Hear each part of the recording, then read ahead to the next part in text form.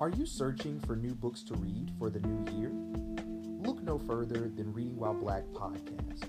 Reading While Black is a cross-platform online group and podcast where we dissect and discuss African American literature. We select novels penned by authors of color and discuss their writing process, purpose of the novel, and celebrate Black literary art. Reading While Black promotes reading as a self-help tool for better mental health.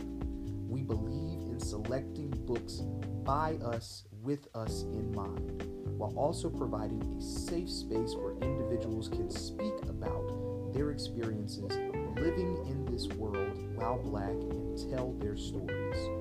You can find Reading While Black podcast on several different platforms like Anchor, Apple Podcasts, Spotify, Google Podcasts, Pocket Cast, Breaker, and Stitcher, just to name a few. Just search Reading While Black. Now, let's get back to the show.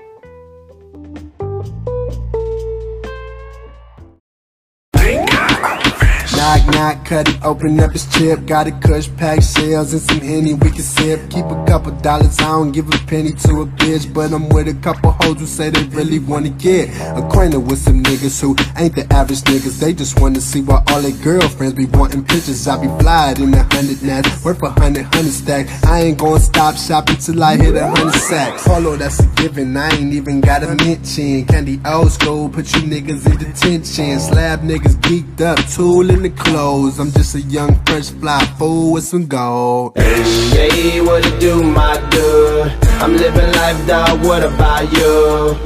And I ain't even gotta tell a lie. My swag, my steeds got a nigga sky high. So I'm watching my moves from the shoes on the coupe. Be damned if a nigga ain't high to the roof. Pimp tight, get it right, homie, more or less.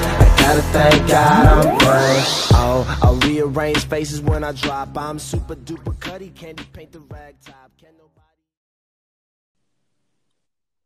What's up, ladies and gentlemen? Welcome back to the Thank God I'm Fresh podcast. It is your host, Dr. TGIF, back with you with another week of pop culture, politics, and music, and whatever else is on my mind. I have a special guest with me in the building. She is a FAMU Rattler with a bachelor's in science and computer information systems. She also has a master's in fine arts and film and electronic media from American University. Her name is Shayla Raquel. She is a quintessential creative, born and raised in South Carolina, but is currently living in Washington, D.C. Diagnosed with sickle cell disease at birth and having a stroke at the young age of 12, her childhood battle with the disease is what brought her closer to art and storytelling and the love of filmmaking. Shayla has written and directed 3 film projects, and her latest is entitled Riverment. Riverment is a short film that discusses intergenerational trauma while comparing and contrasting movements. The film follows the relationship between a grandmother and a granddaughter to highlight how women have been and will continue to be at the forefront of all movements.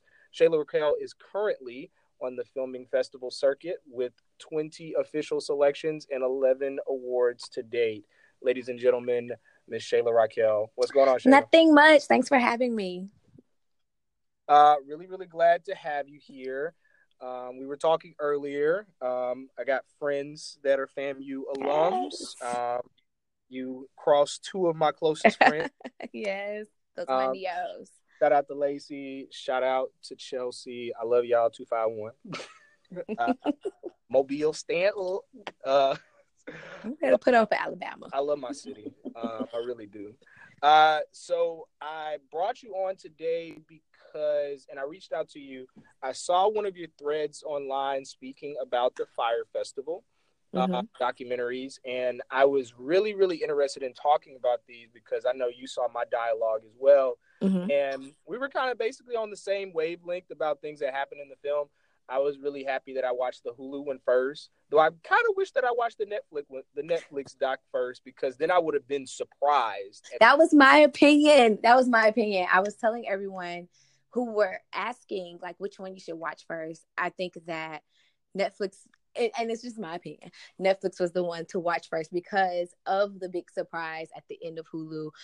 I think that if you did it in that way, it allowed you to be a little bit more open-minded. You wouldn't have been hypercritical of the Netflix one if you watched Netflix first. So yeah. Right.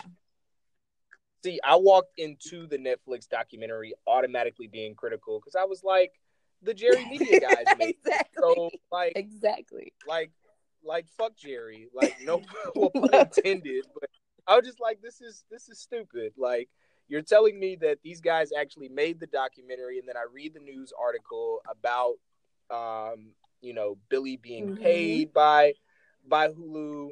But also, like, it was a lot of hyperbole around that. Like, people were saying he made $250,000, and they were like, "No, exactly. That's not how it went down." But the article made a good point, right? The article was like, y'all really believed that a person who is, we both to the similar conclusion, really is a compulsive liar, that he's a sociopath.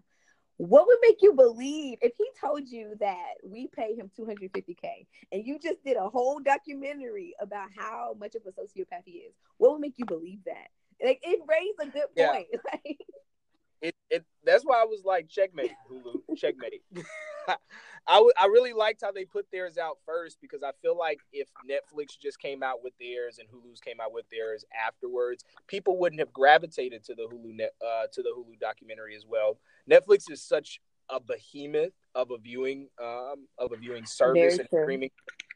Hulu is, obviously a big juggernaut in that fight for the world of streaming, but not near close as what Netflix is. So very well played by them in that chess move. They did. Putting out their documentary first and putting out two documentaries for the first. I've never really seen where people put two documentaries out on the same subject, but it really offered very transparent dialogue. Like, where if you watch Netflix's documentary first, you really get a sense of how it really affected that local community on that island. Exactly. And on the Hulu documentary, you really get a good idea of who is Billy. Like, where does he come from?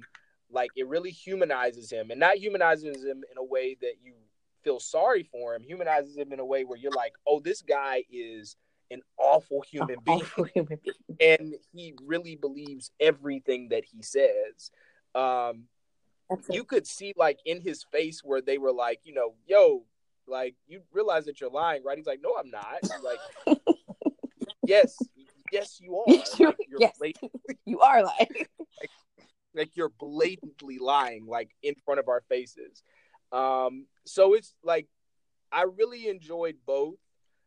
If I had to pick one out of the other, which I hate, in the world of, in 2019, we compare and contrast everything. Sometimes I hate doing that, but if I had to pick one, I really, really enjoyed the Hulu one. It was funny, but it was yet dark at the same time. It was that perfect combination of dark humor that I really appreciated, and I really love that they talk about this point and click generation that we, Absolutely. that we live. It's a little bit of millennial, but it's also I feel like it's more so also post millennials. I think it's also Generation Zers. They did lean and harp a lot on millennials. I'm like, okay, yeah, and that at this point, I'm like, we're not all like this. A lot of us are, but not all of us. But the one conversation I really wanted to have was what I learned about this documentary. And what I learned most is that there's two sides to the internet. And I never knew about Fyre Festival until the Fyre Festival fiasco happened. Exactly. But as far as promos for it and things of that nature, the algorithm on Instagram never got to me. I've never saw an orange tile. I never saw it. Yeah, I don't even remember it. And I don't follow the Bella Hadids, the Kendall Jenners. I don't follow all of the, supermodels and stuff like that who were in the film, or anybody who would. That's why when they were saying influencers, I was like, who are these people? Exactly. And I wanted you to expound on that, because I've been on, it'll be 10 years in April since I've been on Twitter. And the only Twitter that I know is Black Twitter. Absolutely. And it also makes me feel like we're in a bubble. And it also makes me feel, it kind of reminds me of, what's the book? The Giver.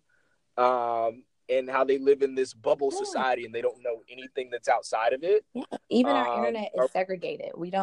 We communicate with people who know us, who are like us, who have the similar experiences. And so I never saw Orange Tile, but I remember seeing the trailer for the festival, because my boyfriend at the time, he absolutely loves festivals. He loves music festivals. And so he saw the trailer somehow through, I guess, some other type of friends. And so that's how I saw the trailer. And I was like, oh, okay, that looks dope. And then that was it. Like, I don't remember having a second thought about it whatsoever. I knew it wasn't for me. It didn't have, Chanel Iman, but it did not have enough Black people rolling in the sand and looking. Wasn't enough. It was not. So, so we didn't have enough Black supermodels making it look like, a lifetime. So I was like, oh, okay. And that was like the end thought. And then when it hit Twitter that it was like basically a shit show, it was. That was when I think that's when Black Twitter takes over, because at the end of the day, Black Twitter are like pioneers when it comes to like content and what's funny. So even though like, it affected that community, we kind of took it with the memes. Like, we were the ones who made it like jokes are better than that. Yeah, a funny thing. And it was all because we knew we wasn't gonna go. We knew good and well that wasn't our thing, so I thought that was hilarious how basically, like, yes, the documentary can say the cheese sandwich was what like blew it up, but I wholeheartedly believe that it's because Black Twitter found them jokes, and we took it and ran with it. Yeah, nobody knows how to make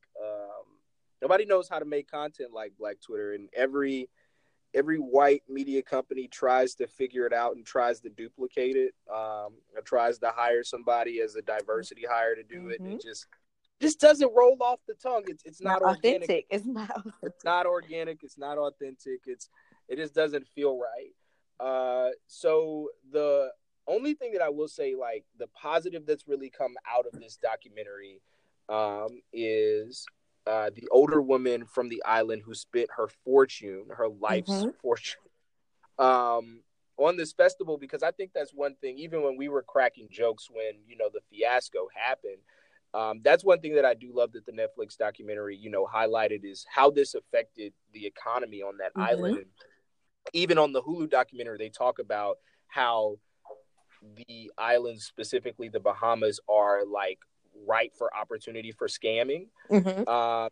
So like seeing that woman see that she lost everything because she invested all of it, because they promised that this festival would be there for 5 years. And it's this high upscale festival. So money is being spent. Like, these white kids spent a lot of their parents' money. I say a lot of their parents' money specifically because the wealth jumped out very quickly when I saw the prices of what they were spending. But one thing that I do like is that, people found out about her GoFundMe, and in classic Black Twitter fashion, it gets put everywhere, and, she got her money back. Absolutely. I think like 3 times over too. Like, 3 times over. She originally lost like 50,000 of her savings. I think the last count I saw, she had raised 160,000. So that's phenomenal. And I mean, it kind of just shows like how the universe like pays you back when you do good from your heart. Yeah. So that was like a really good thing that I was happy to see about that. Yeah, I feel like Ja Rule should be paying her as well. Speaking of which, that's another reason why I knew Black folks wasn't gonna go for that. If we saw that the headliner was Ja Rule, would have been off of it. And let me tell you though, like when it comes to time to defend Ja Rule, we will, because Ja Rule did have hits in his era. And, you can go down the history of how that, like, came to an end, and 50 Cent. But we cannot deny that Ja Rule had hits. And he was having hit after hit after hit. And then, Ashanti, and they just had their thing. And it was a dope era. So we cannot. Yeah, it really was. But are we going to see him in 2000 and what was it, 17, 16? This was 17. Yeah. We're not going to see Ja Rule at the Bahamas in 2000, would we see a Ja Rule and Ashanti right there at Howard Theater or like the local? Yes, absolutely. We would go and spend a nice little $25 ticket to see our boy Ja, but we not about to spend those. It was a ticket. What was $250,000? We're not spending that for no job. I know John, no Blink 182. When I saw that, I was like, not with my Caucasian dollars. No. Not today. No. And I was like, what we've been to the Caribbean before. We know it, we ain't spending no $250K in the Caribbean. We can get us a nice all-inclusive. I know white folks who ain't spending $250,000 to go. No. We can get us a nice all-inclusive for like nothing near that. And a flight. Also, I just wanted to say that Ja Rule walked so Drake could run. Give him his respect. Like he was singing and rapping on the track before it was cool. True. Nelly came and like really changed it, took it to another level with his Hot in Here. He sure did. Then Nelly started crossing borders, and he went to the country. I mean, like Drake does everything. Why can't Nelly? Like Drake is like the ultimate culture vulture. Yeah. At this point. So that concludes our segment of the Fyre Festival. Do you have any other thoughts on the Fyre Festival? Yeah. So I agree with you, everything that you said about the Fyre Festival. I liked Hulu.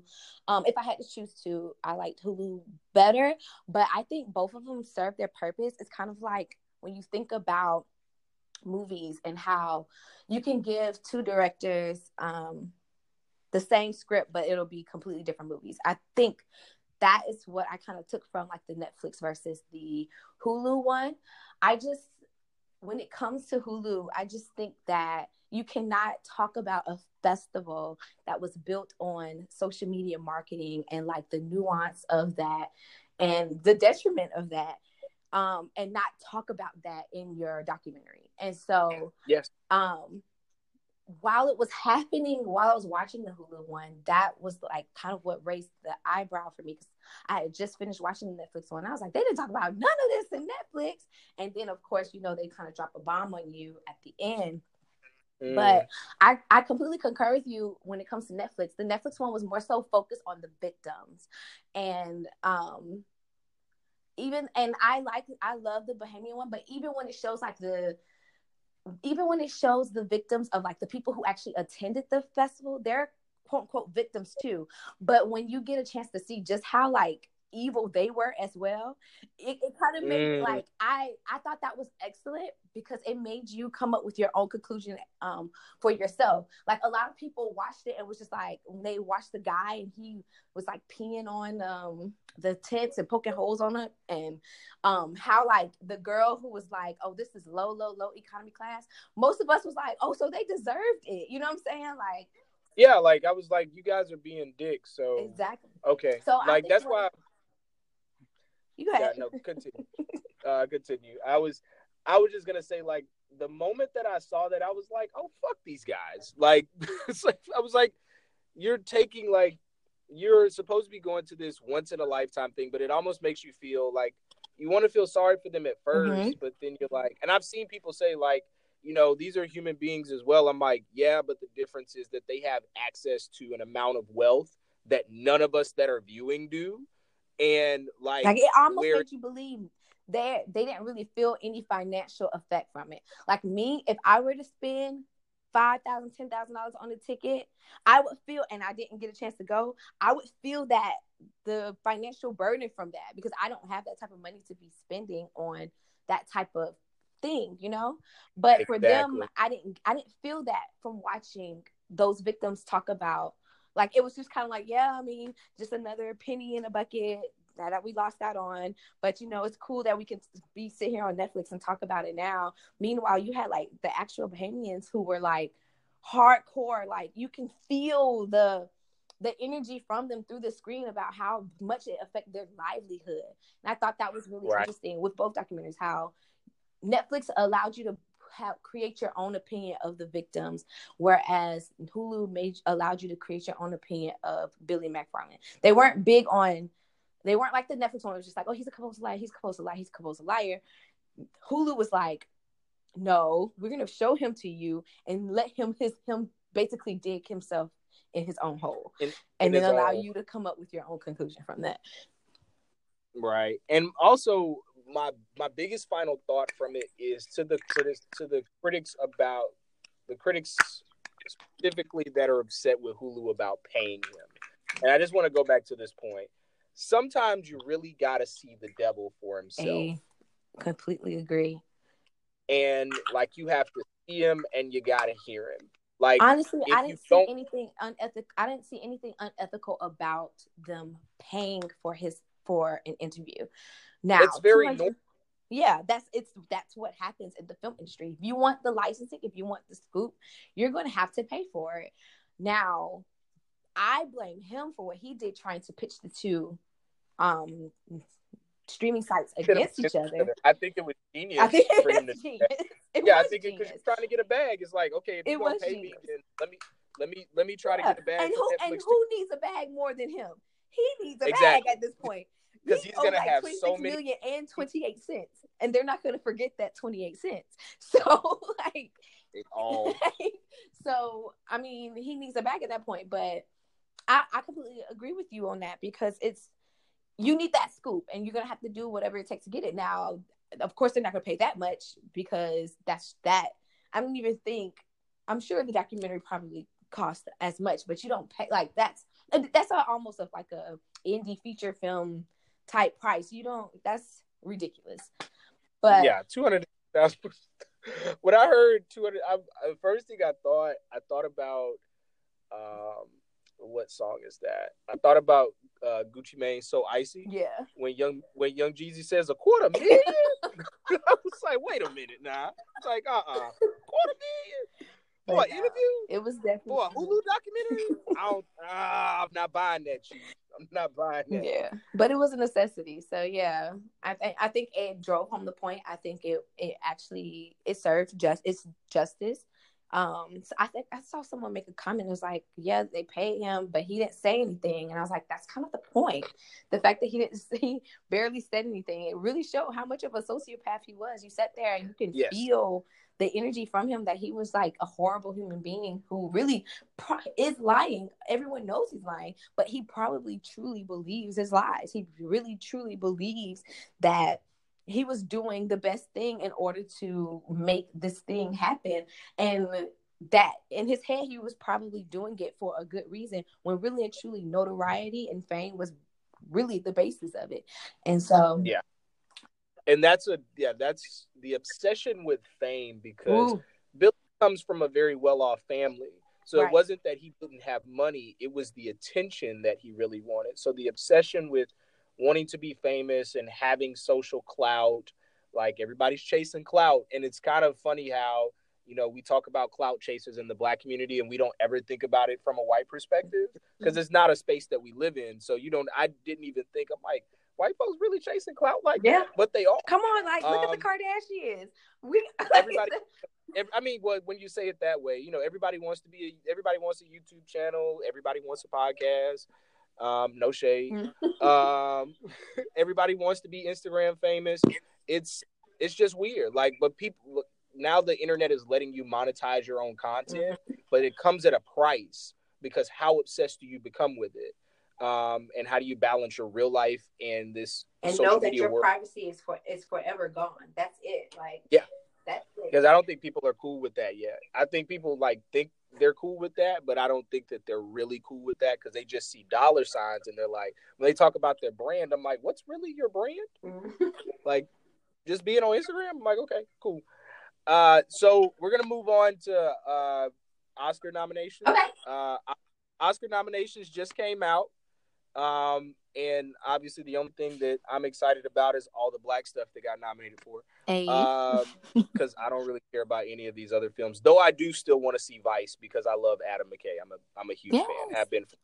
Have been for years. I hear that it's a mess, but it's a good mess. But Black Panther got nominated for 7 Academy Awards. There's never been a superhero movie that's been nominated for that many awards ever. I think the closest was The Dark Knight and with Heath Ledger and Bale.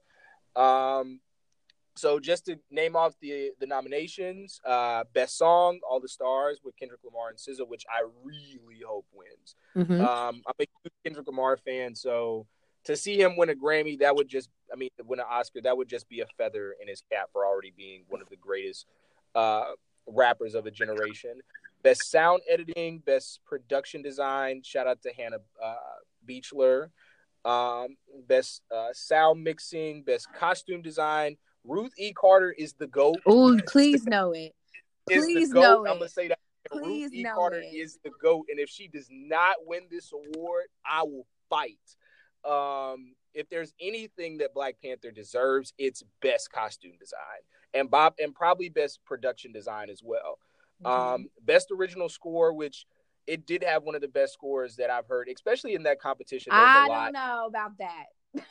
I don't know about that. I'm comic book biased. Yeah, so, I am a huge fan of Black Panther. I love the film. I am so happy to see that it's getting the likes it deserves. I think it's absolutely wonderful, especially in all of the below the line things like costume design and production design. That makes me so happy. But Best Original Music Score, I'm not sure about that, because I am also a big, huge If Beale Street Could Talk fan. Listen, I haven't seen it yet. I want to see it. I'm gonna go see it tomorrow.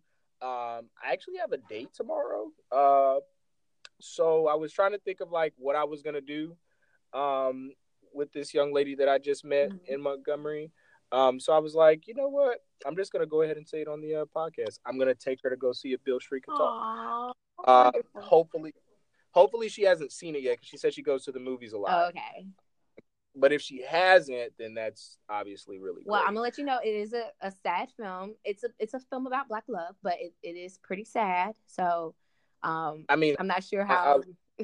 I love Barry Jenkins. So okay, perfect. Like Moonlight was that girl. Oh, I love Moonlight and Beale Street Could Talk. You can tell he's such an auteur filmmaker. You can tell it's just like he just takes it. He's taking it to a whole nother level. Like his work as a director could be studied. How just beautifully crafted and well organized. Nobody and knows meticulous lighting. And just it's just.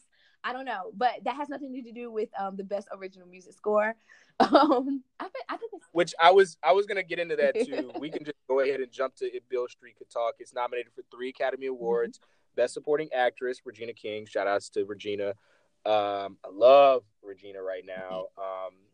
Regina was amazing in 7 Seconds, which, if you haven't watched 7 Seconds on Netflix, I believe it's still on there, even though it was canceled. But I never understood how there could be a season 2 after 7 Seconds, season 1. But if you want to talk about somebody who big eyeball cried for a whole season, it was Regina. And Regina played the hell out of that role. So I was really, like, I didn't even have to see If Beale Street Could Talk to know Regina King was going to act a plumb fool in that movie and get nominated for something, because I felt like she should have gotten nominated for her supporting casting role in Ray, even though it was very small. She played the hell out of that role. She sure did. And anytime you go back and watch Ray, you're like, wait a minute. Regina just jumps out in that movie, and it was like that role was made for her. And she does that a lot in the movies that she's in, and I always love her for that. I also love that Barry said when he was filming If Beale Street Could Talk that he really listened to the women that were on set. He's really big on listening to the women in his listening.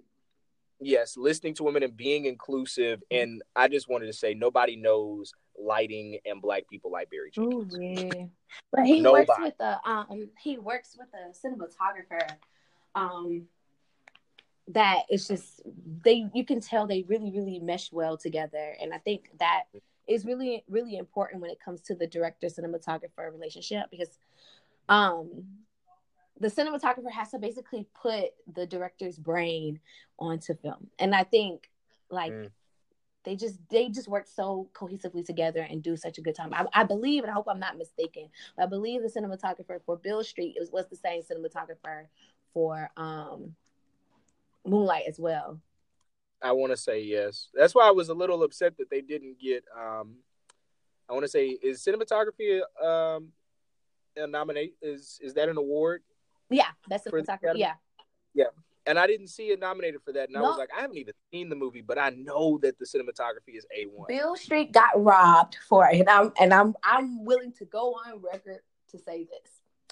Beale Street got robbed for about 3 Oscar nominations.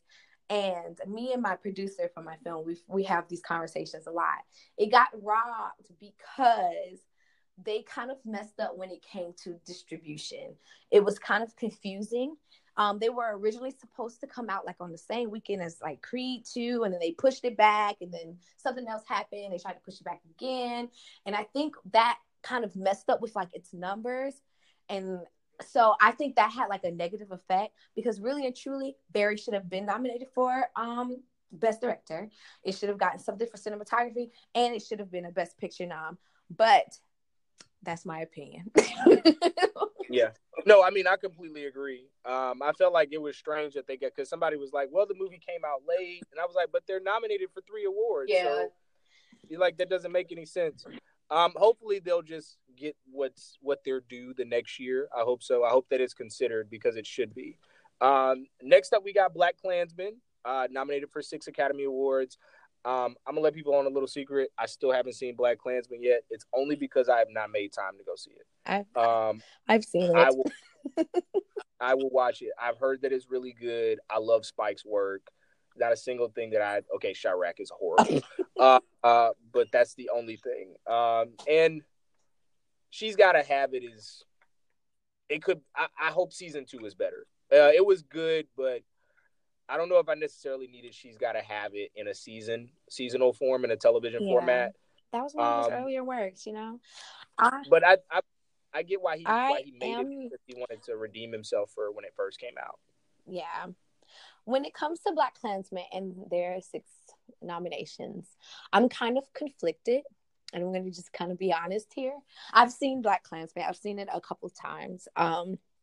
And I think that this is more so retribution for not being nominated for his prior work, because though, I mean, it's BlacKkKlansman is a good film, I just personally would not have put it in some of the categories that it is nominated for, but that's just my personal opinion. I've had some serious issues with a lot that happened in BlacKkKlansman. It's a typical Spike film. I just kind of felt like, I guess I was agreeing with the Boots Riley without like being just overly brutal and big about it. About how with BlacKkKlansman, not necessarily a white savior, but it's a film about like being able to code switch and things of that sort. But I felt like the story was a little bit off, and then the ending. You haven't seen it, so I don't. I'm gonna watch it sometime this week, and then we can talk about it like offline. But yeah, we can talk about it on the fly offline. Yeah. Because what I like to do before the Academy is what one of my friends, Kia, who's been on the podcast before, she was on last week's episode when we covered R. Kelly, was she likes during Grammy season, she likes to go and listen to every nominated album or song in major categories. And so during the Academy season, I like to go watch the other movies. Granted, I don't watch all of them legally, but I like to watch them. Just so I can get a feel for what these movies were. I will say this film was not for Black people. It was the film's message was for white people, or the liberal white person. And it was and because of that, it wasn't really nothing that we as Black people could I feel that of course you can get something out of it, but it wasn't for us. He was speaking directly to white people with the film and with its messages and even with its like metaphors and things of that sort. And so because of that, it kind of takes us out, because when we're going to see a Spike Lee film, it's usually a for us by us type thing. Right. So I'm not surprised that it got these nominations because it is speaking to that crowd. But I would hope that, kind of like in the same sense of Black Panther, I'm so happy that it was a Black film about us, featuring us in the crew, in the as a director, and it's gotten nominated for it without necessarily pandering to white people. But Black Klansman, it was a message to white people. It was a lot of like similes when it comes to Trump and things of that sort, and it's just not something that we know. They don't. We know. It sounds like it's preaching to the choir. Yeah. So I think that was like a lot of the issues that people had when it had with Black Klansman when it came to that film. But I am happy. I'm kind of just pretending that when he does, if he does, well, we're gonna say when, because I hope Spike Lee does take home something. When he does win something, I've decided that I'm saying that he won it for Malcolm X, which was completely. Oh no, I should have won years ago for Malcolm. Like, I don't even want to. We could have a whole podcast episode about how that got robbed. But just so you guys know, it is nominated for 6 awards. It's Best Film Editing, Best Adapted Screenplay, Best Original Music Score, which shout out to Terrence Blanchard, Black musician who also composed the score for this movie. Best Film Director, of course, Spike Lee, and Best Supporting Actor, Adam Driver, who is, I want to say that's the guy who plays in Star Wars, if I'm not mistaken. And then, of course, Best Picture. Finally, my favorite animated film of the year was nominated for Best Animated Feature, Spider-Man Into the Spider-Verse. First of all, 2018, we started with Black Panther and Black History Month, and we ended with Spider-Man Into the Spider-Verse. Both of these movies blew out the box office. I do wish that Sony did a better job with promoting Spider-Man Into the Spider-Verse. Absolutely. They could have. But I don't think they had the faith in it. It's a 2D movie. Like, they didn't. And right now we're kind of in the whole Pixar era where everything's more so 3 and 4D. And it's, And it bothered me because, like, they're patenting the technology that they used to make the movie, because like it's not like anything that you've ever seen. It looks like a comic book. Like, this is a first, like, I think every second of the movie takes a day to make, a week to make. Like, I think I saw something like it takes like a week to make every second of the movie or something like that. Yeah, I was like, are you kidding me? Like, how did, like, and I hope it wins, and I think it will win Best Animated Feature, even though it'll definitely take it home. I mean, the competition is like Wreck-It Ralph and I don't like, think competition. I think their biggest competition will be Isle of Dogs. But I think I think Spider-Verse has a very, very, very strong chance. And oh my goodness, it would be so amazing to see that win. I'm a comic book geek by nature, and so like seeing all of these, seeing comic books come to life in the film aspect is always so great. And I've always said, like, I think like the idea that a comic book movie can't win an Academy Award is kind of silly. It is. Because if you can really create a story that you can humanize and that can touch people from across the country and across the globe, then yes, it deserves an Academy Award. If it's that thing. Like, I would argue that I felt like it could have gone for Best Picture, but of course, we haven't progressed that far. Yeah, we haven't progressed that far for animated films. I think we are at a really good point seeing Black Panther being nominated for Best Picture. Exactly. But it will be some time before you see an animated film nominated for Best Picture. But it could have been. It was that good. Yeah, it was that good. It was moving. I cried. It was a great film, and it was Miles's movie. Like, a lot of people are like, well, there's so many other characters. I'm like, no, This is a Miles Morales movie. I'm like, the first thing I learned within the 30 seconds of the movie, I'm like, he's black, his mother's Latino, his dad's a cop, his dad is black, he goes to this private school, and he lives in Brooklyn. And the music was just amazing for the film. Like, everything about the film just made sense. So really, really proud of it getting that nomination. The nomination is enough for me, but if they win, which I really think they will, I think that's going to be the highlight of the Academies that night. This Best Picture talk, with Black Panther being nominated for Best Picture, I just want to talk to the people who, like, here's the thing. So last year Black Panther came out and it was phenomenon. Like, 2018 was a really long, exhausting year. It almost makes it feel like Black Panther came out 2 years ago. Because it took so long to get through 2018. Yeah. But it was child the ghetto. But I remember, like, when Black Panther first came out and there was all this hype and everybody was so excited, and I loved every single second about the movie. Then a couple months passed and everybody's like, oh, well, the movie wasn't that great. And I'm like, wait a minute, guys. We just celebrated the shit out of this movie in February. We made it the blackest month possible, like, ever. Like, there's never been a movie that's ever sold that much in the month of February, ever. They weren't gonna make another Black Panther without Ryan Coogler, because he's definitely coming back, but he had to get paid first, of course. Got to get your money. And then most importantly, like, it opened up a world. And as far as world building goes in that one movie, like, you don't have to watch another Marvel comic book movie or an MCU film rather to watch Black Panther. You can watch it by itself and that's it. I've heard people say that they don't really need a sequel, though they're going to get one because Marvel does everything in threes. That's just how they've always done things since Blade, which a lot of people don't realize. That was the first movie that they ever did in three. So it really set up the archetype and the foundation for how they make movies. It's always first movie's really good, second movie's really good, really, really good, third movie not so much, but they've gotten better at making these movies.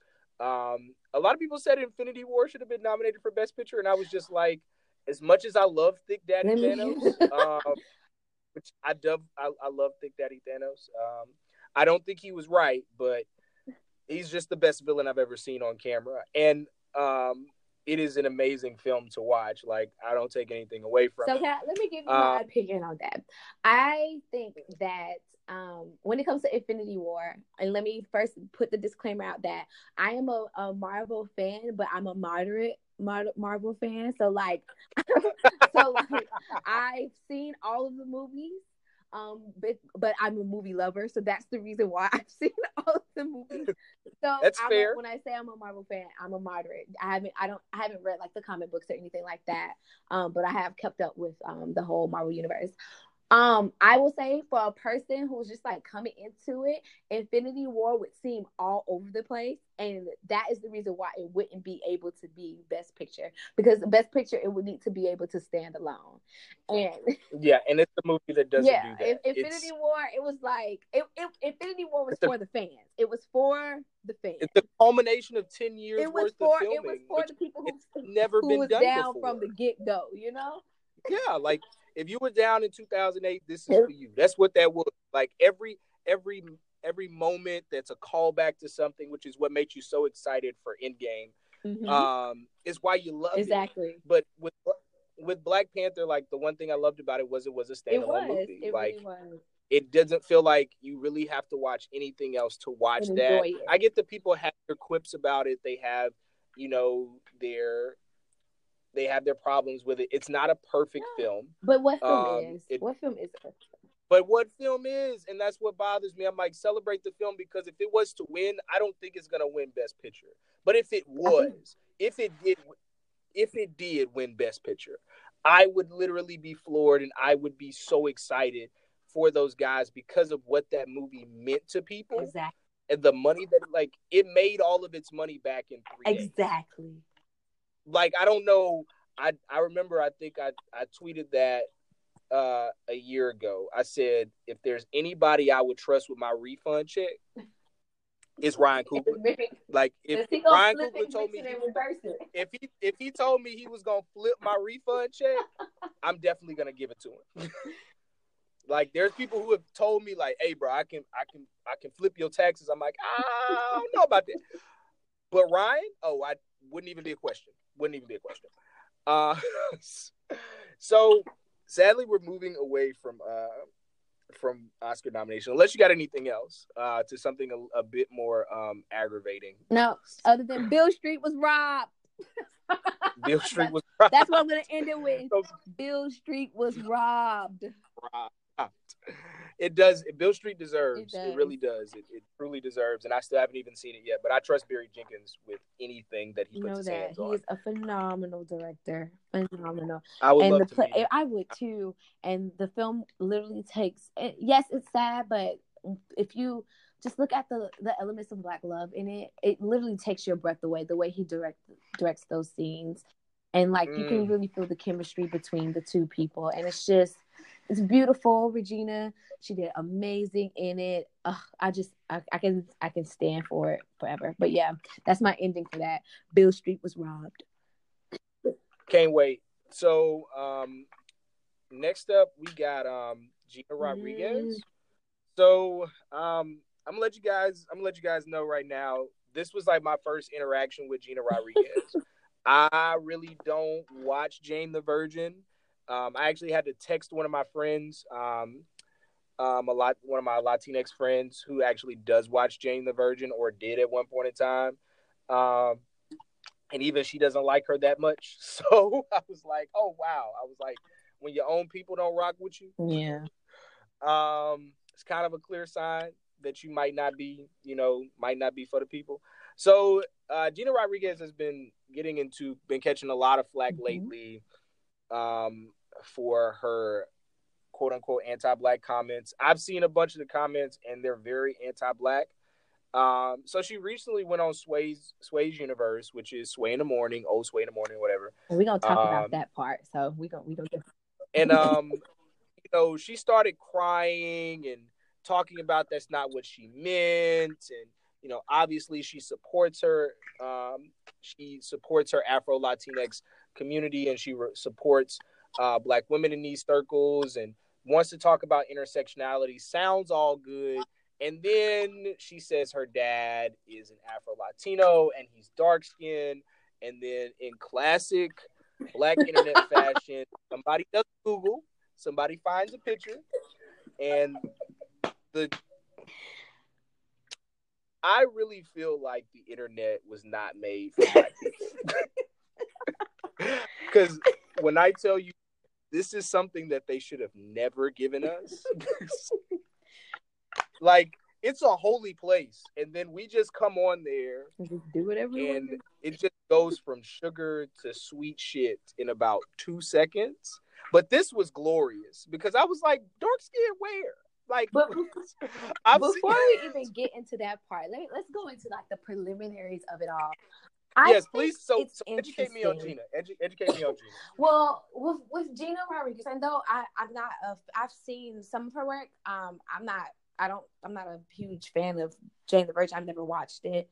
I've probably seen maybe a couple episodes, but there was a build up to this. It was like one interview here where she would hit us with the all women, like someone would say something specifically to Black women, and then she would be like, for all women, and kind of like hush them.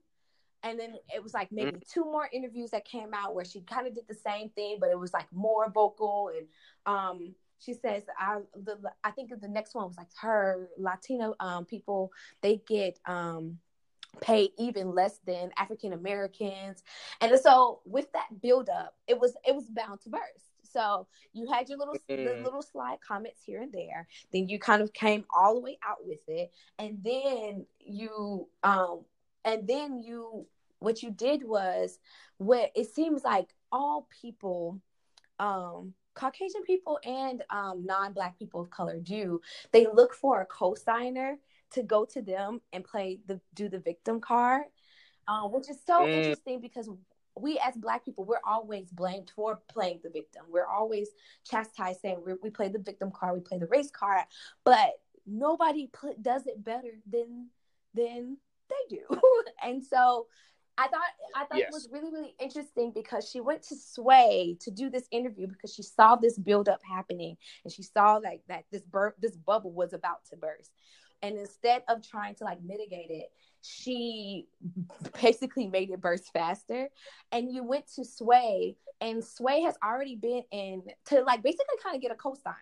So Sway was already in kind of hot water when it comes to like especially the Black women community, because I think he had like a rapper on his show once, and the rapper was trying to say that about having like love for Black women, and then Sway was like, no, you have love for all women, and the guy was like, Black women, and he was like, all women, and so he was like, okay, all women, just to kind of like get it over. And so I remember Sway being on fire for that, and I just thought that was really, really interesting that once people are called out for anti-Blackness, they go to certain parties in order to get a cosigner. Just like with the girl who really wanted to be in Cardi B and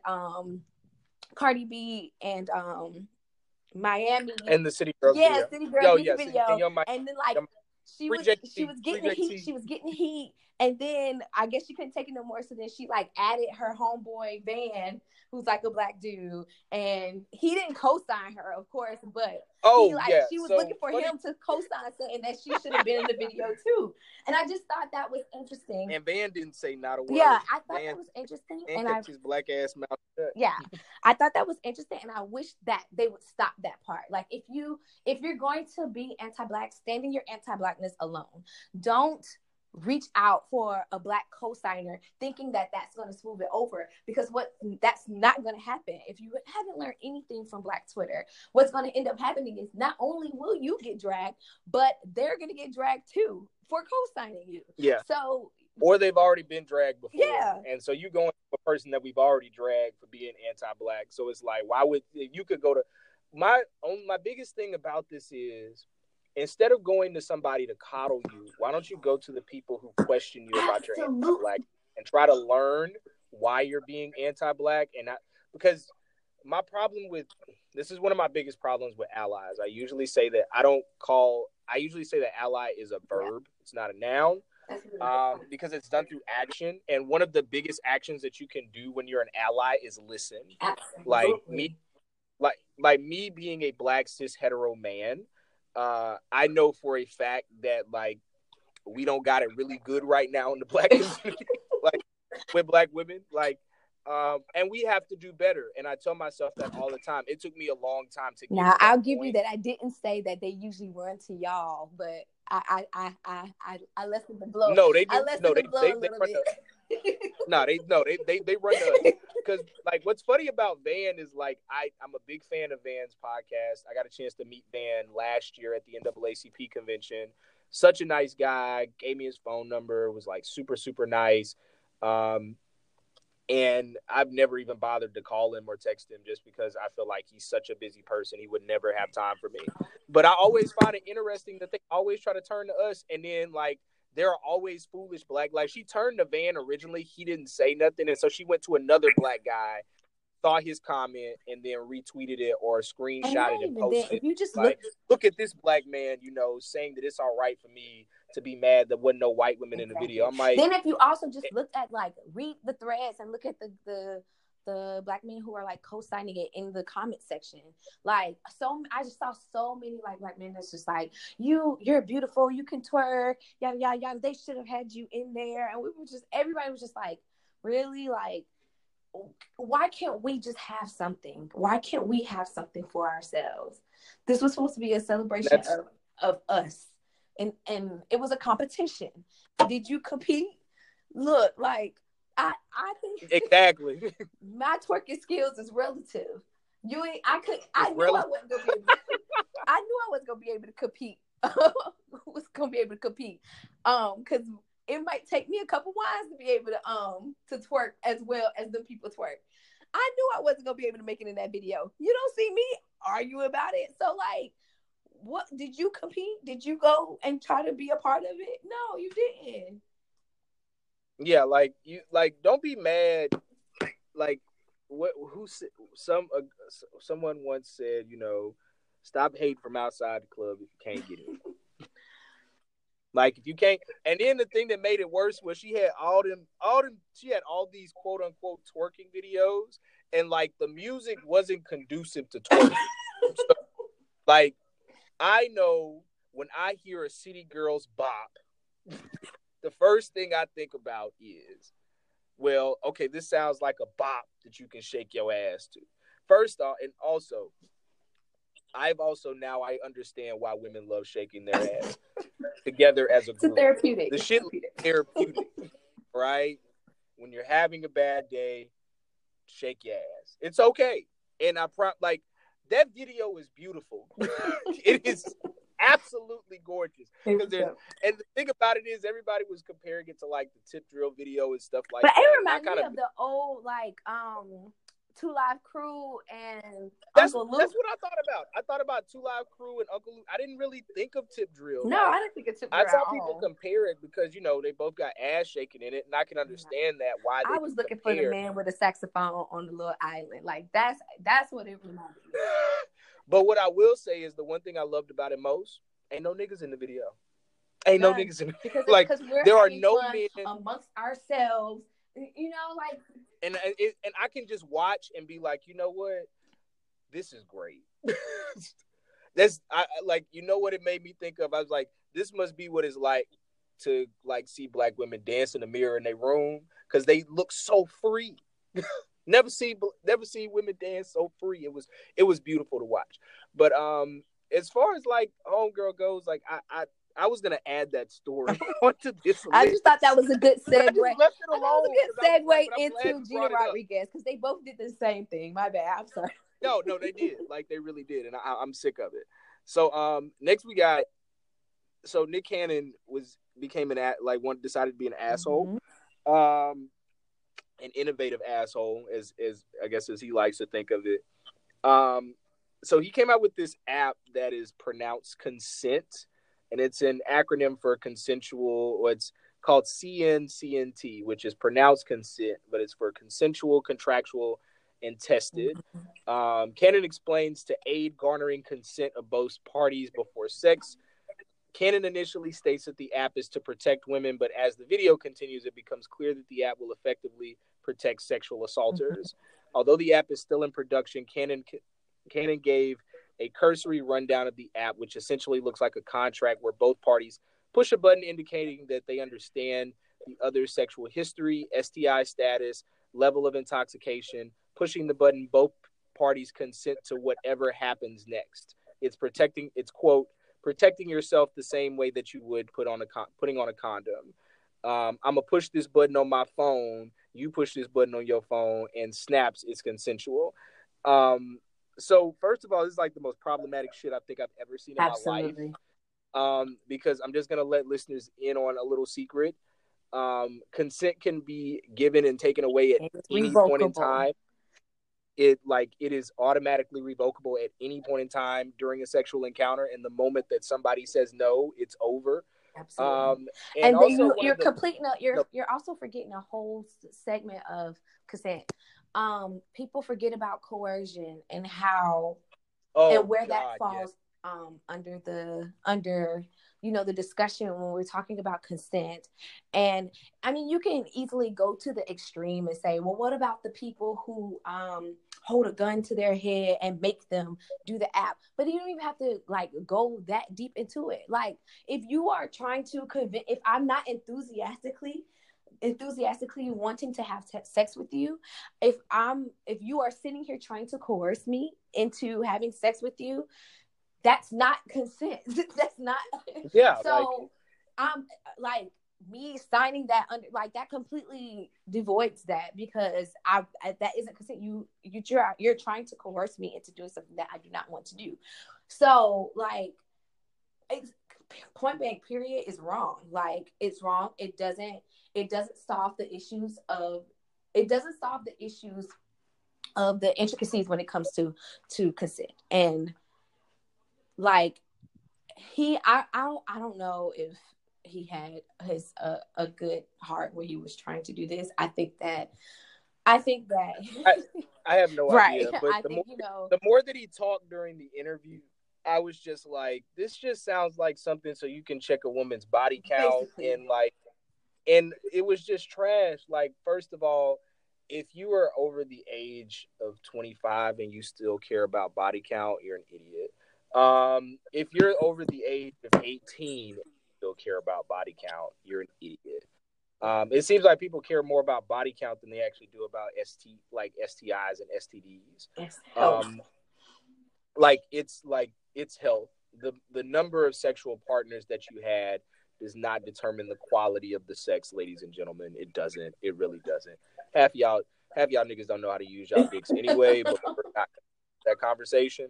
But it's just consent cannot be put into an app form. Okay, it can't. It's not an NDA. You're not Drake.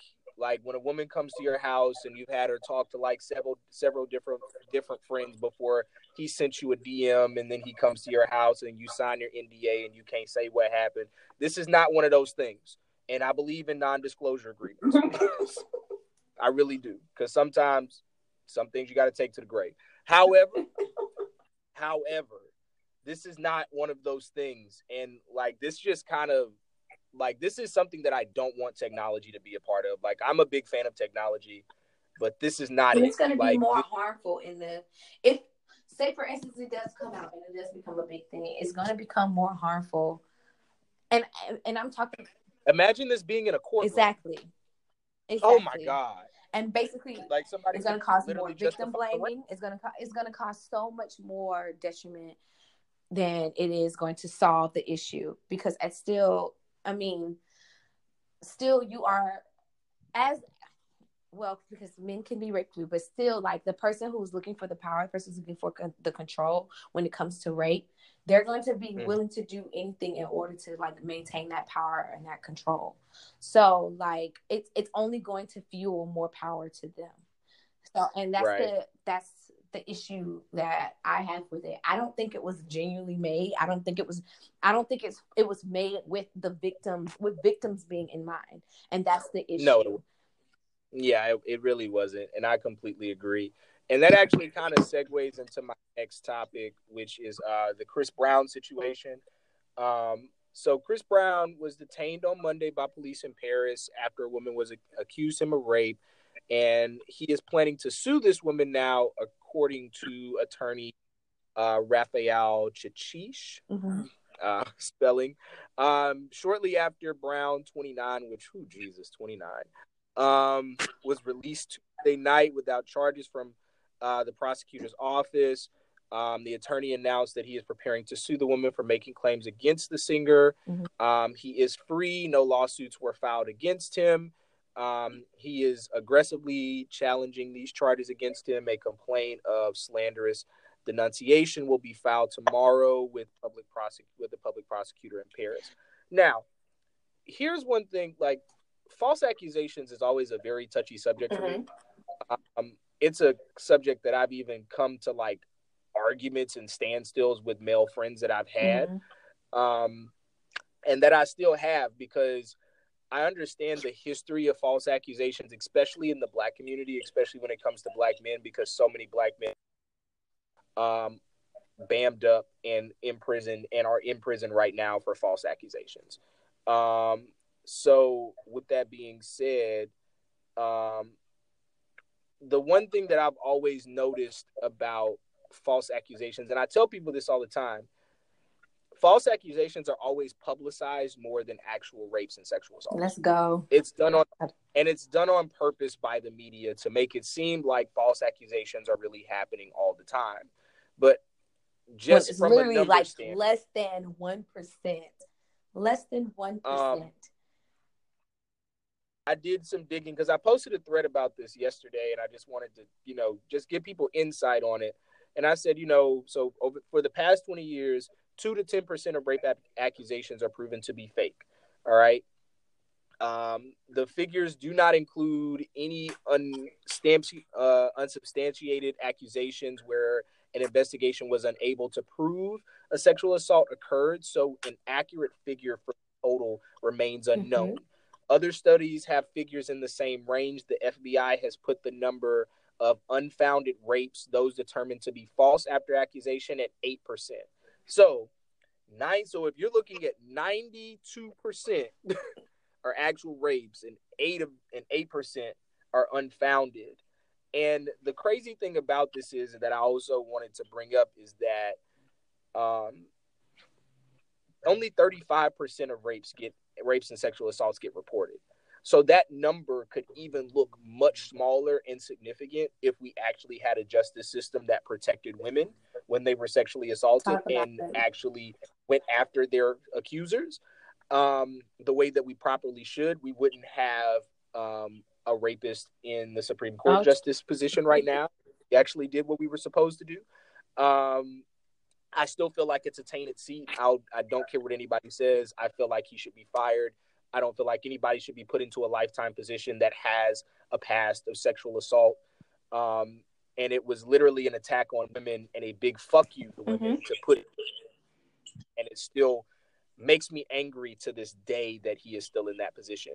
So, I tell people this all the time. It's like they purposely put these false accusations on the media, on CNN, on Fox News, and all these other things. And as you see with the Covington Catholic students now, you see how whiteness works, and they're getting interviews and things of that nature to humanize these boys. And we saw during Kavanaugh's case how it could be your sons, and now we're seeing that again.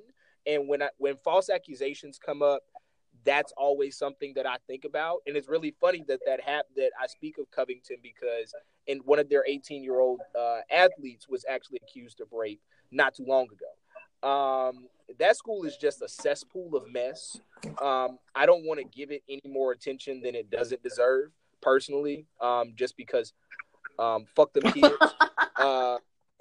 Fuck every single one of them. I wish I could punch them in the fucking those face. Kids are I don't going to care turn that they're into horrible human beings as adults because that are going to be lawyers, doctors. Yeah, they're not checking them now. Business owners. They're not even now because it's too late now. Those kids are like high school, checking them. They're in high school. Maybe not even having family members who instilled that type of who instilled those type of messages into those children, because it's horrible. And they are going to grow up to be our doctors. They're going to probably be our president and those the keys, like the way this thing is going. So yeah, but I just want people to understand, and I want you to talk about this a little bit too as well, is that when we're talking about false accusations, because yes, if Chris Brown has been falsely accused of this, nobody's saying that this woman should not be persecuted to the highest extent. The problem is that when I see people go 110% on women that falsely accuse people of rape, instead of keeping the same energy when people are actually sexually assaulted, that bothers me. Like on a level that I can't even really even fathom, that people can't fathom and I can't explain, because it's like, what's worse, ruining a person's reputation, or actually a person dealing with the trauma of being sexually assaulted for the rest of their life? Because being a man in society, trust me, yes, that'll follow you around for a little while, but people still get work. Ask Harvey Weinstein up until now, with him being charged and him being in court. And look at R. Kelly. It eventually catches up with you, which we're gonna get to that rapist motherfucker in about a few minutes. But I just want people to really wrap their mind around that. And I want think about what. Oh yeah, no, I didn't mean to cut you off at all.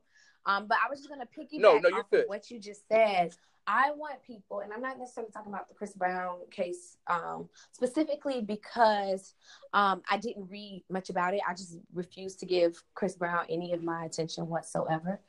But I've seen, when it comes to like things like this, I see people use due process as like the catch-all term, like the catch term, like we need to give them due process. We need to give them due process.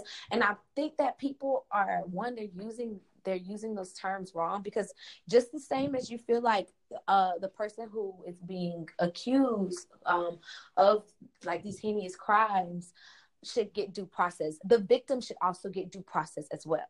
Like the victim deserves due process just as much as, you feel like the person who allegedly committed these crimes should too. And I think that is the part that people forget, that victims deserve due process, where victims deserve to be believed and go through it too. And then also people forget due process is what, a legal term? Like, and we're talking about legalities here. Didn't the what's his name? The guy who had killed Trayvon Martin, he got due process, and he was like, you see what I'm saying? Like, all of these cops are getting, like, due process is a thing that, you know, is unfair and yada yada yada when it comes to seeing our Black boys or our Black little girls being killed. But when it comes to like women, then it's used as a term in order to like shut people up. And I that's something I just will not get down with. I cannot stand it. I hate that people do that. And my heart will always go to the victims. I think it was what's his name? Freddie Gibbs. I think he was like allegedly.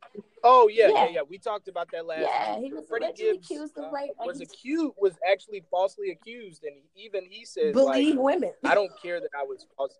Like, believe women. Like, y'all niggas doing too much. Y'all touching these women when they don't want to be touched in the club. Like, y'all being fucking weirdos on the internet. Chill with that shit. Like, chill the fuck out. Like, it's not that hard. Like, I really hate when men say, like, we're the logical sex, because they take what these women say on the internet to heart so seriously. Yeah. But I also do tell them to listen to these women when they're saying that they're serious. Like, they're not playing with you. Like, a lot of them about to start shooting y'all stupid asses if y'all don't, like, actually listen to them. And I'm not going to be mad at them about it. But my thoughts on it is just simply believe women when they tell you something, and also wait for due process. Like, there's nuance in this conversation, because yes, everybody should be afforded due process. But if Chris Brown was guilty, he deserves the same type of energy if he was innocent. Like, I don't pay attention to Chris Brown for nothing. Like, for real. Guy's been trashed for a while, and I don't want to listen to an album with 60 songs on it that sound exactly the same. Not my forte. I don't care about it. If you think it's good, cute for you. But that's not my ministry. However, if he is innocent, the woman deserves to be prosecuted at the highest extent. But when I see people saying that they should get as many years as a person that actually does rape somebody, I'm like, look, y'all doing a lot. Yes, lying on people is wrong, but y'all doing a hell of a whole lot for a person that you don't even know whether they told the truth, whether they're lying or whether they told the truth or not. And when you don't go that hard for somebody who's actually getting raped and sexually assaulted, it's very telling. And it's almost always is Black women that aren't believed. And it goes back to the power thing. Yeah. And leading right into, speaking of Black women, Sony has reportedly dropped R. Kelly. Yes. After its former intern alleged abuse. They have bowed out after pressure from activists on last Friday, when the company and his label dropped him 2 weeks after a disturbing documentary called renewed attention to the singer's long history of alleged abuse. He's also, I want to say the cops in Atlanta or Chicago have like blocked him from like using some recording studios as well that he was using. And they may be the ones with like bedrooms that they talked about on the documentary. So I really feel like it's coming to a close. I don't know how long it's gonna take for them to put that rapist motherfucker in jail, but I can't wait. Personally, I really can't wait. I get excited every time I think about it, because he deserves it. We've now been covering this story for updates on this story now for 3 weeks on the podcast, and 2 weeks rather, and it's just been it's like you don't want to give it attention, but at the same time, when a new positive comes from the story, it's great. But also you hear other women coming forward and telling their stories, and that's great as well. I have still feelings about the documentary because, like, I don't want to blame parents, but at the same time, I'm just like, if all of these accusations were out there, how did you not know? But also at the same time, anybody can be manipulated. There was a grown-ass woman on there who quit her job to go live with R. Kelly at 32. And I was like, sis, I don't know what the hell you doing. but it didn't make any lick of sense. But when people are fanatics, I think people don't think about that. When people are fanatics of someone, like fan is really just short for fanatic. When people are obsessed with someone or something, they will do anything and everything to get as much access to it as possible. So it is very much believable for those parents to be in those situations. But I did get upset, but I still love the documentary for what it was, because I know you were talking about how much you love documentaries as well. Like, I never got a chance to ask you how you felt about the R. Kelly documentary. It's a lot. It was a lot. It's almost something where it's like, how can you say you like it because you just feel so much like I can't say I liked it. It wasn't something that I was entertained by. It was something that really made me want to just go into action. Like I will say though that, you know, and there's a lot of like nuanced discussions happening about the documentary regarding like the producers and things of that sort. But I will say, outside of all of that, it was effective. I had a conversation with my mother and my aunt, hardcore, die-hard R. Kelly fans. They are of that generation that cannot seem to let R. Kelly go. And both of them were just like, I am done. And that means the documentary served its purpose. You know what I'm saying? Because I mean, when I tell you they were still going to the concerts probably like last year type, you know, and for them to see, they, you know, they realized just how much they turned a blind eye to certain things. They realized like they were able to like really feel for these people who were affected by them. And like, you know, my mother, she has 2 daughters. It's me and my sister. And like when she saw the parent who was going into the hotel, she saw herself in that because she knows she would have done the same thing. Probably even gone crazier. She from South Carolina. So I think that means it was effective, because for it to have changed the mindset of those. But then you have people who are just refusing to watch it, or just completely refusing to understand like the message in it, because they're like watching it and they're finding other places to place the blame other than R. Kelly. Yes, the parents deserve some of those blame, especially the parents who were like looking just for like a way out, or trying to like, you know, use their daughter could sing. They thought it was going to be an opportunity, things of that sort. Those parents can take some blame. However, at the end of the day, the villain is R. Kelly, and everybody recognizes that. And it doesn't have to be a one or the other. You can say this person should take some blame in this as well. It's okay. Like that's what like these discussions are for. But if you just completely dismiss the villain and continue to say you're going to support the villain here just because of the stories you heard about like the parents and things of that sort, then you're just as an enabler as everyone else. Like you're just as at fault. You are at fault. I'm all mixed up. You are at fault just as everyone else, because this is a system. It's a system that protects these people, and you are a part of that system if you continue to support this. So exactly, I amen with everything you just said. It's to see what's happening to R. Kelly now is like really, really great to see. Black women be heard. Like if. And this is all, it's not just a shameless plug, but I've dedicated Black History Month to Black women on the Reading While Black podcast, which we'll be reading at the Dark End of the Street by Danielle McGuire. It focuses on Black women, rape, and resistance. It talks about some of the most heinous sexual assaults during the 50s and during the 40s, 50s, and the 60s, and how these women stood trial on Jim Crow during the era of Jim Crow on white male juries, and their assaulters went to jail for life. And some of these women are still living, like Betty Jean Owens.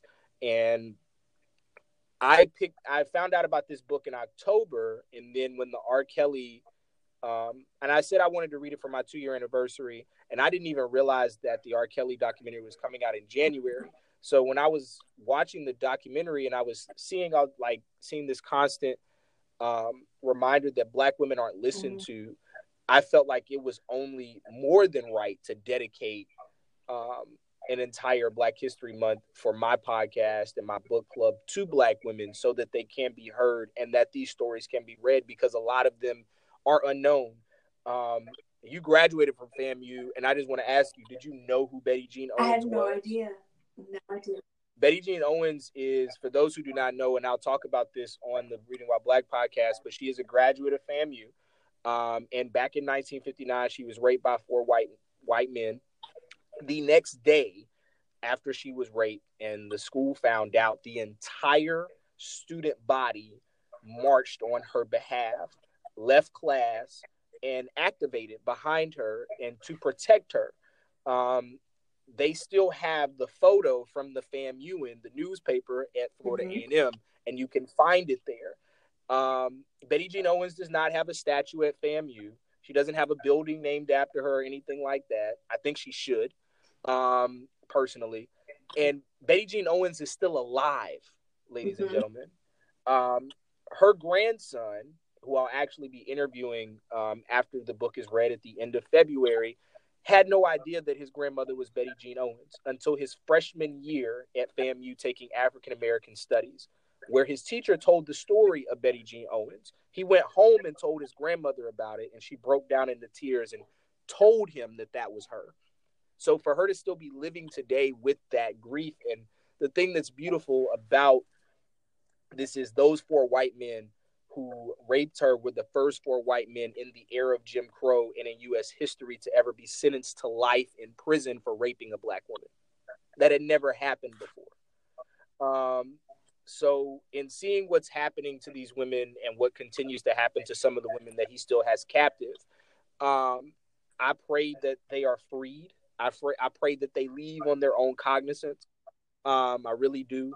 And I pray that they put him in jail. I want them to put him in a jail and then to make another jail and put it on top of that jail. Like, I don't want to see his face again. Happy people does not make me happy anymore. I don't care about Step in the Name of Love. And when I think about songs now and know that they're connected to his victims, what will make you even want to continue to support that? You know that the music was literally about the crimes that he was like committing. You are not alone. And even if you say, okay, well, Step in the Name of Love isn't about the crimes he committed. Well, it showed in the documentary how he deliberately had released that song, Happy People, stuff like that, in order to sway public opinions about him because he saw that the water was getting hot. So what would make you want to support this man? What? Yeah.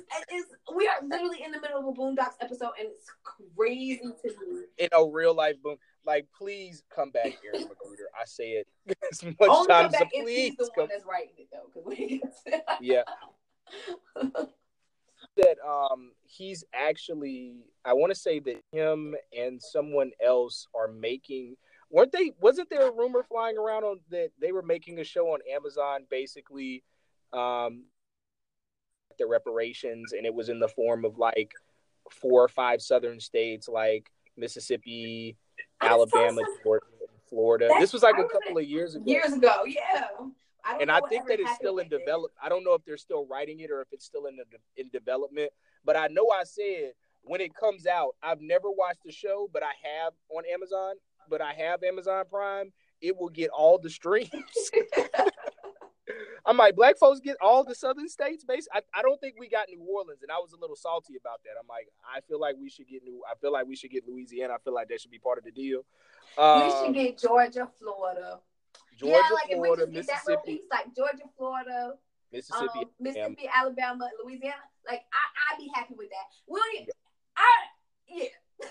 I want South Carolina too because I know, the Beaufort County, Charleston. We can get South Carolina could be in there. Low-key, just give us that little strip. Just give us that strip. Tennessee, and maybe about. We don't need Tennessee. We don't have to have Tennessee. if you don't have Tennessee, you don't get 8 Ball of MJG. So you're right. We need Tennessee.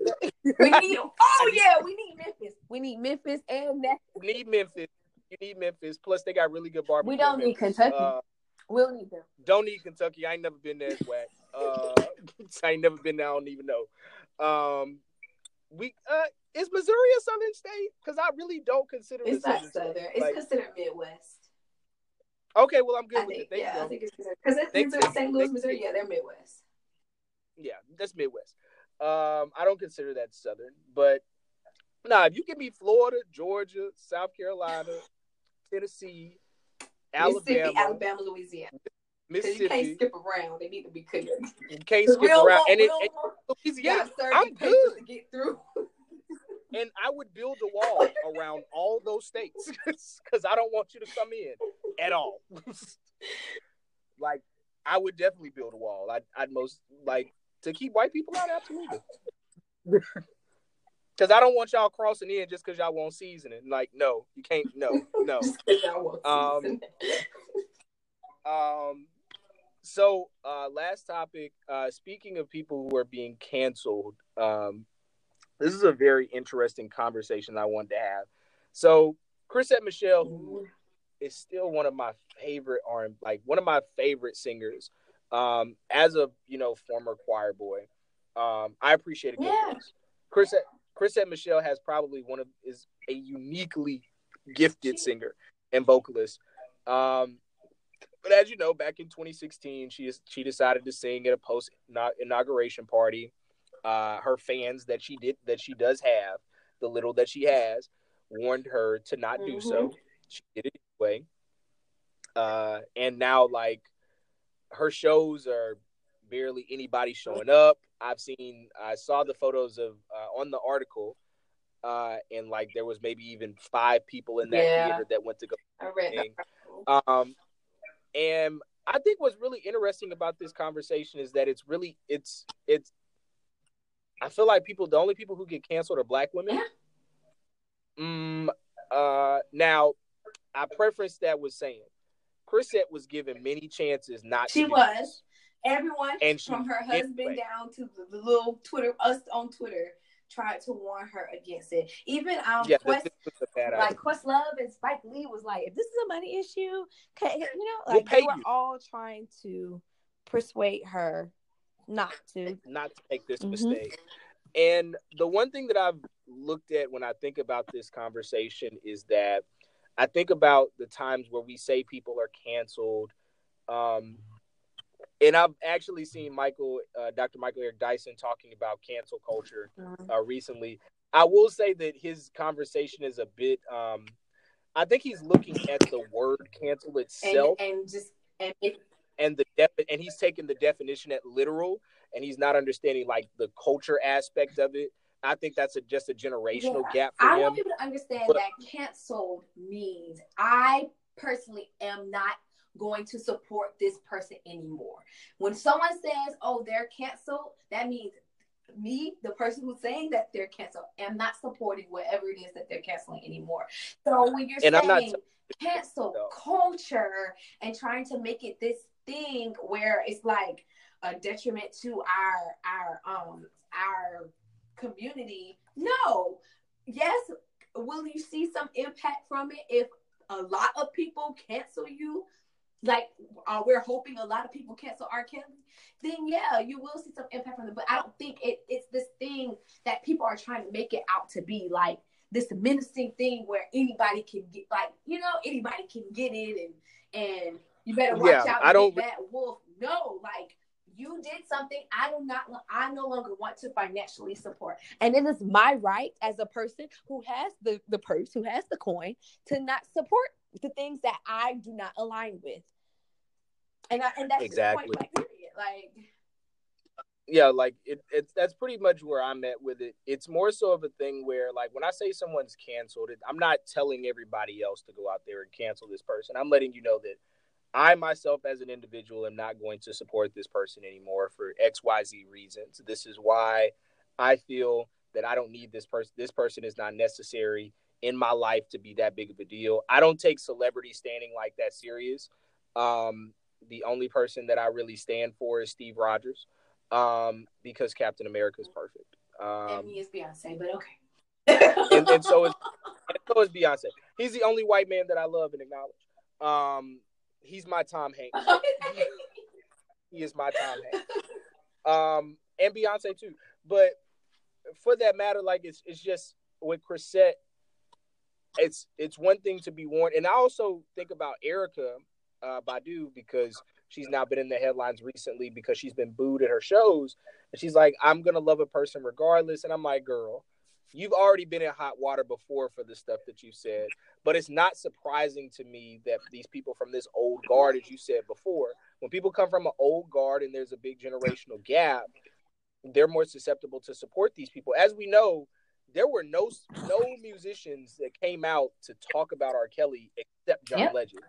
Like, and he didn't even want to be applauded for that. He was like, I feel like it should just be something that everybody should want to do, which I completely commend him for. And I even though he doesn't want the applause, like, he deserves it because nobody else stood up to say anything.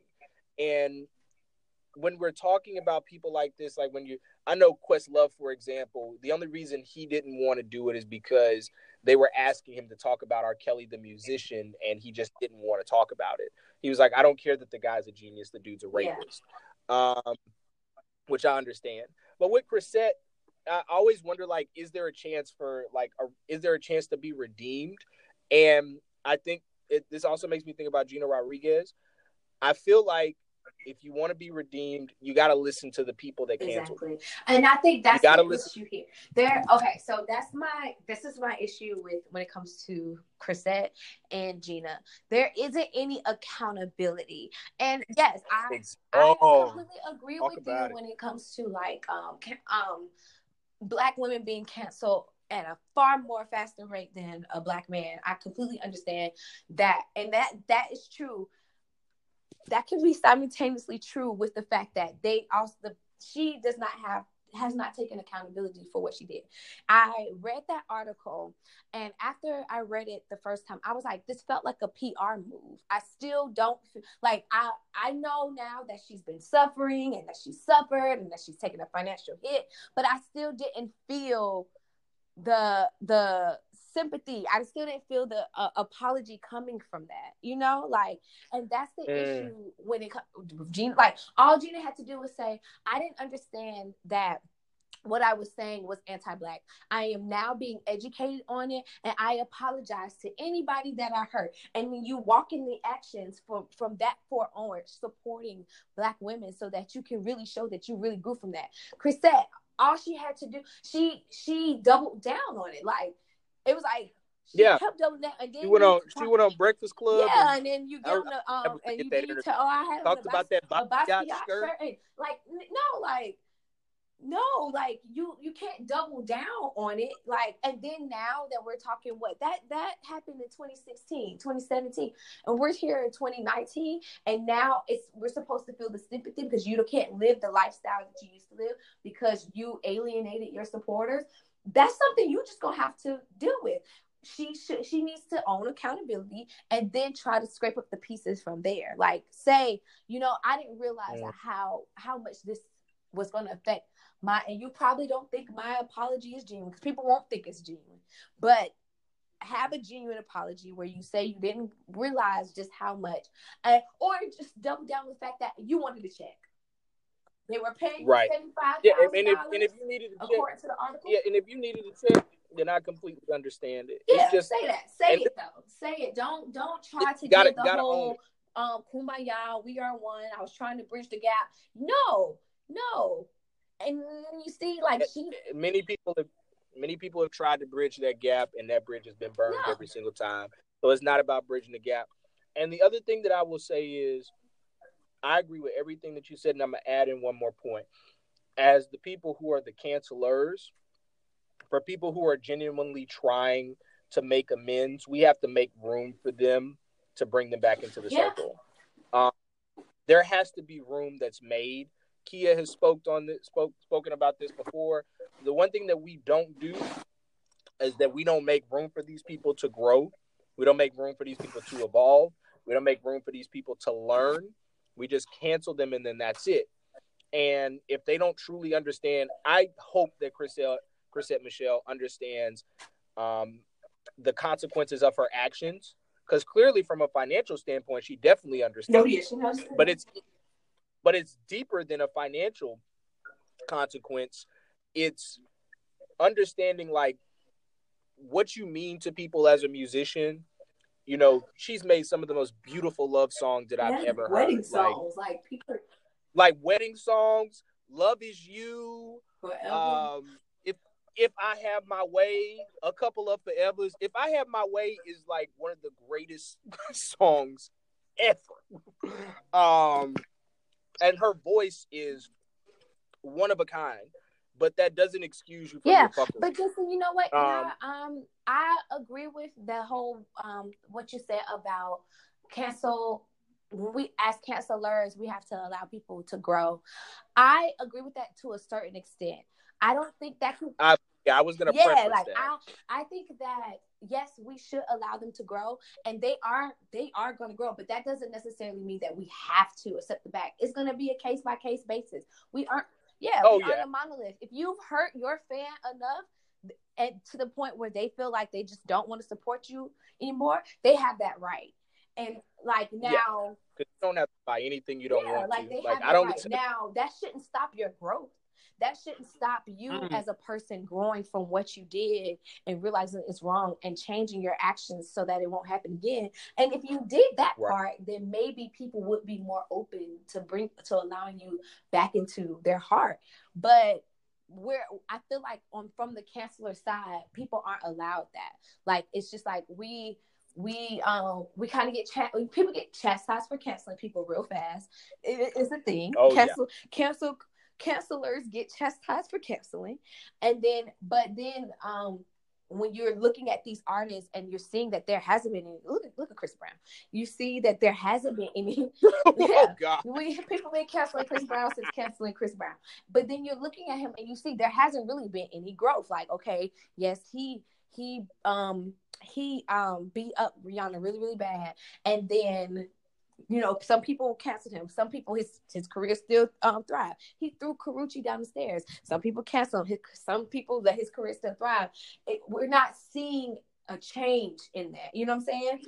And that's where I feel like that's going to be the case by case basis. Like, yeah, you can grow. You should be able to grow without whether. You should be able to grow as a person if you truly did learn whether I still buy your CD or not.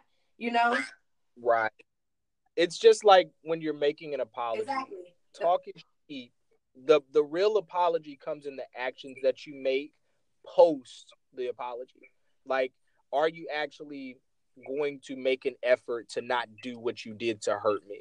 Like, I canceled Kanye, and I have not it's been so long since I purchased a Kanye CD, period. But I've had no reason to listen to Kanye. Kanye hasn't really made anything of recent that would make me want to listen to him. But just like I don't have no desire. Like, though I will say I went back and listened to an old song like the other day because I even said I was like, man, Famous with Rihanna, that beat change with Swizz still sounds so iconic. Kanye was one of my favorite rappers, and it hurt. I am hurt. Will I be able to ever forgive Kanye? He has done these past couple years. I don't know if I can. I don't know either. If he did I don't know. It's a great apology. I don't know if I would be able to do it because that's just how much like he's hurt me us as a community, And so absolutely, I cannot financially support that, and I won't. I don't know. Well, so we're coming to a close. Before I let you go, I'm gonna let you talk about your film. Tell everybody about your film that's right now in the festival rotation. But before that, what's your favorite problematic song right now? My favorite problematic song right now? That's a good question. If you got a good, I have one. Problematic. I do have one. I'm going through my title right now. My favorite problematic song right now is called "Lean With It" by Juice WRLD. And I like that song. And I just think that it just puts me in a mood, and it's so he has a part where he says "fucked up liver with some bad kidneys," and I was just like, real. That is my I favorite feel problematic singing. song right now. My favorite problematic bop right now is Ariana Grande's Seven Rings. Oh, It is the catchiest song on earth. I haven't heard it. I haven't heard it yet. It's a bop. I haven't heard it yet. Okay. Everybody keeps talking about like that and like it is a true yeah. bop. You like my hair? G thanks. Just bought it. Listen, I feel seen. It bumps in the car. It does. Yes, it does. Like, it feels weird because it's like Ariana is this Latinx woman, whatever. She started to tan a lot more often. But she's not. She's not Latinx though. Oh, no, she's not. Italian. Oh, okay. She's a white woman. Oh, she's a white woman. Oh, and her name is not Grande. It's actually Grandy. I saw a whole interview about that, and everybody was like, "Okay," because she pronounced it Grandy because that's her, her grandfather's name. And so everybody was like, "Your name is Grandy. Why are you allowing people to pronounce it Grande?" But her seeming to be a person of color instead of just olive oil white. All white. That's what it is. That sells more, right? Because people of color are black people are the gatekeepers too. But if you a person of color, it's like you have some type of you're kind of adjacent, So you're exotic. So I don't know, man. Like that. Look, listen. One of my friends sent it to me. She was like, "Listen, it's a bop. It's problematic, but it's a bop." I'm like, "So it's a PB. It's a problematic bop." I said, "I can live with that." So I said, "I'm gonna start asking all of my guests, name me a problematic bop." That is a really good question, though. I went right straight to my title, like, ooh. Like what? Like, and I know that song, that Juice WRLD song, because I listened to that last Juice WRLD album. So great choice. But I don't know, man. Like, I'm telling you, put Seven Rings in your rotation. Okay. I got titles, so I'll give it a spin. It should be on title. And play it when you with your girls, right before you go out, right before you go to the festival, to that Q&A, and tell me, don't you feel like you're that girl? Because I feel like that guy, and the song's definitely not for me. But I can't stop. Like, the other day I listened to it 5 times straight in the car because I was like, "Yo, this beat is infectious," and I can't get it out of my head. So yeah, I'm wondering if it a shot. Like, and I think what's really funny is like they've started to announce her. She has a new album coming, and the track list came out recently, and one of the songs was, God, it's gonna bother me. The song title was hilarious. Let me see here. I'm gonna have to Google it because I'm gonna find it. One of the songs is called "Break Up with Your Girlfriend, I'm Bored," and I'm like, is Ariana? I feel like Ariana is having her not Good Girl Gone Bad. She's having her R-rated Rihanna moment right now. Okay, girl. She's in her post breakup with P. Yeah, and she's been through some stuff. So you remember Rihanna went through some things with Chris, obviously, and then she made a turn, and her music really evolved. R-rated is one of her best albums. Yeah. It's one of my favorite Rihanna albums, and so I feel like this is like Ariana's like coming of age album, maybe where she's growing up a little bit. Like she's 24, 25. She's trying to make club bops now. She wants to be more than a pop artist. Because I don't really know where she fits. Like, hip hop music is pop music now because it is popular music, and so the lines are really blurred in genres. So award, then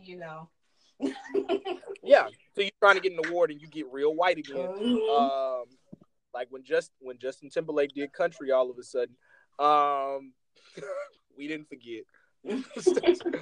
So I'm really in, like, Thank You Next was cute. Now Seven Rings, like, it went from cute song for Thank You Next to bop in Seven Rings.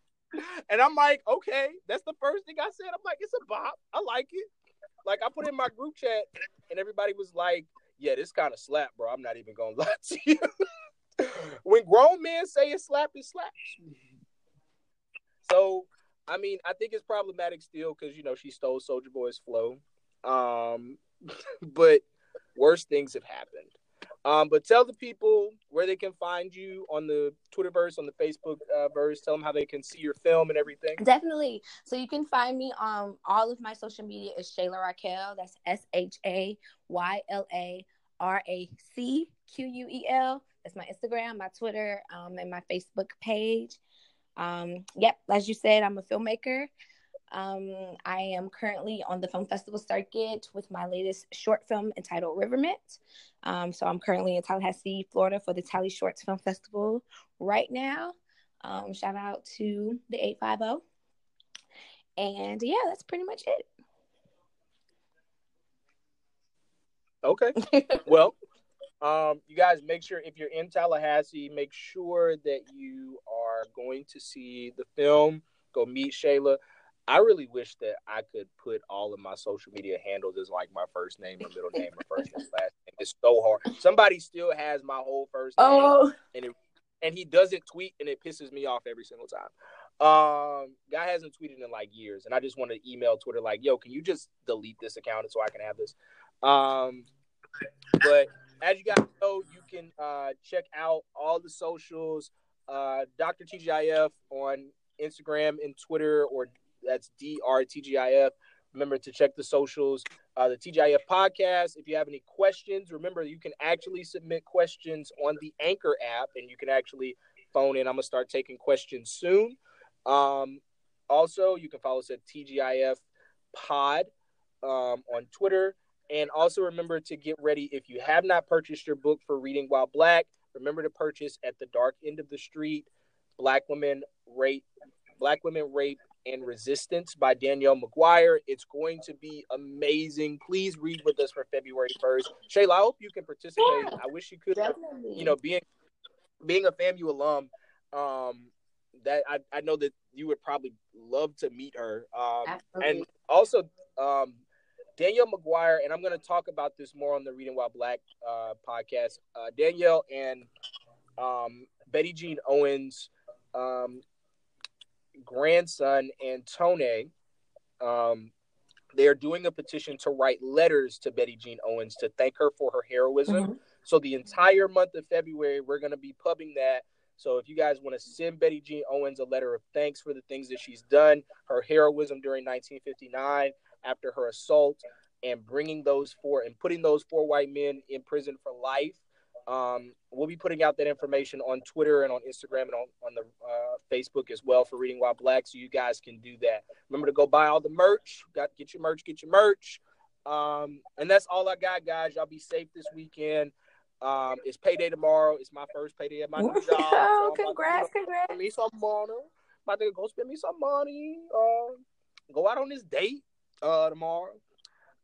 Good luck to myself because I'm gonna need it. I've been out the game for a minute, so going out on a date's gonna be kind of weird. So we'll see how that goes. And other than that, guys, have a great weekend. Like I said, thank you guys so much, and we will catch you guys next week on the TGIF podcast. See you guys.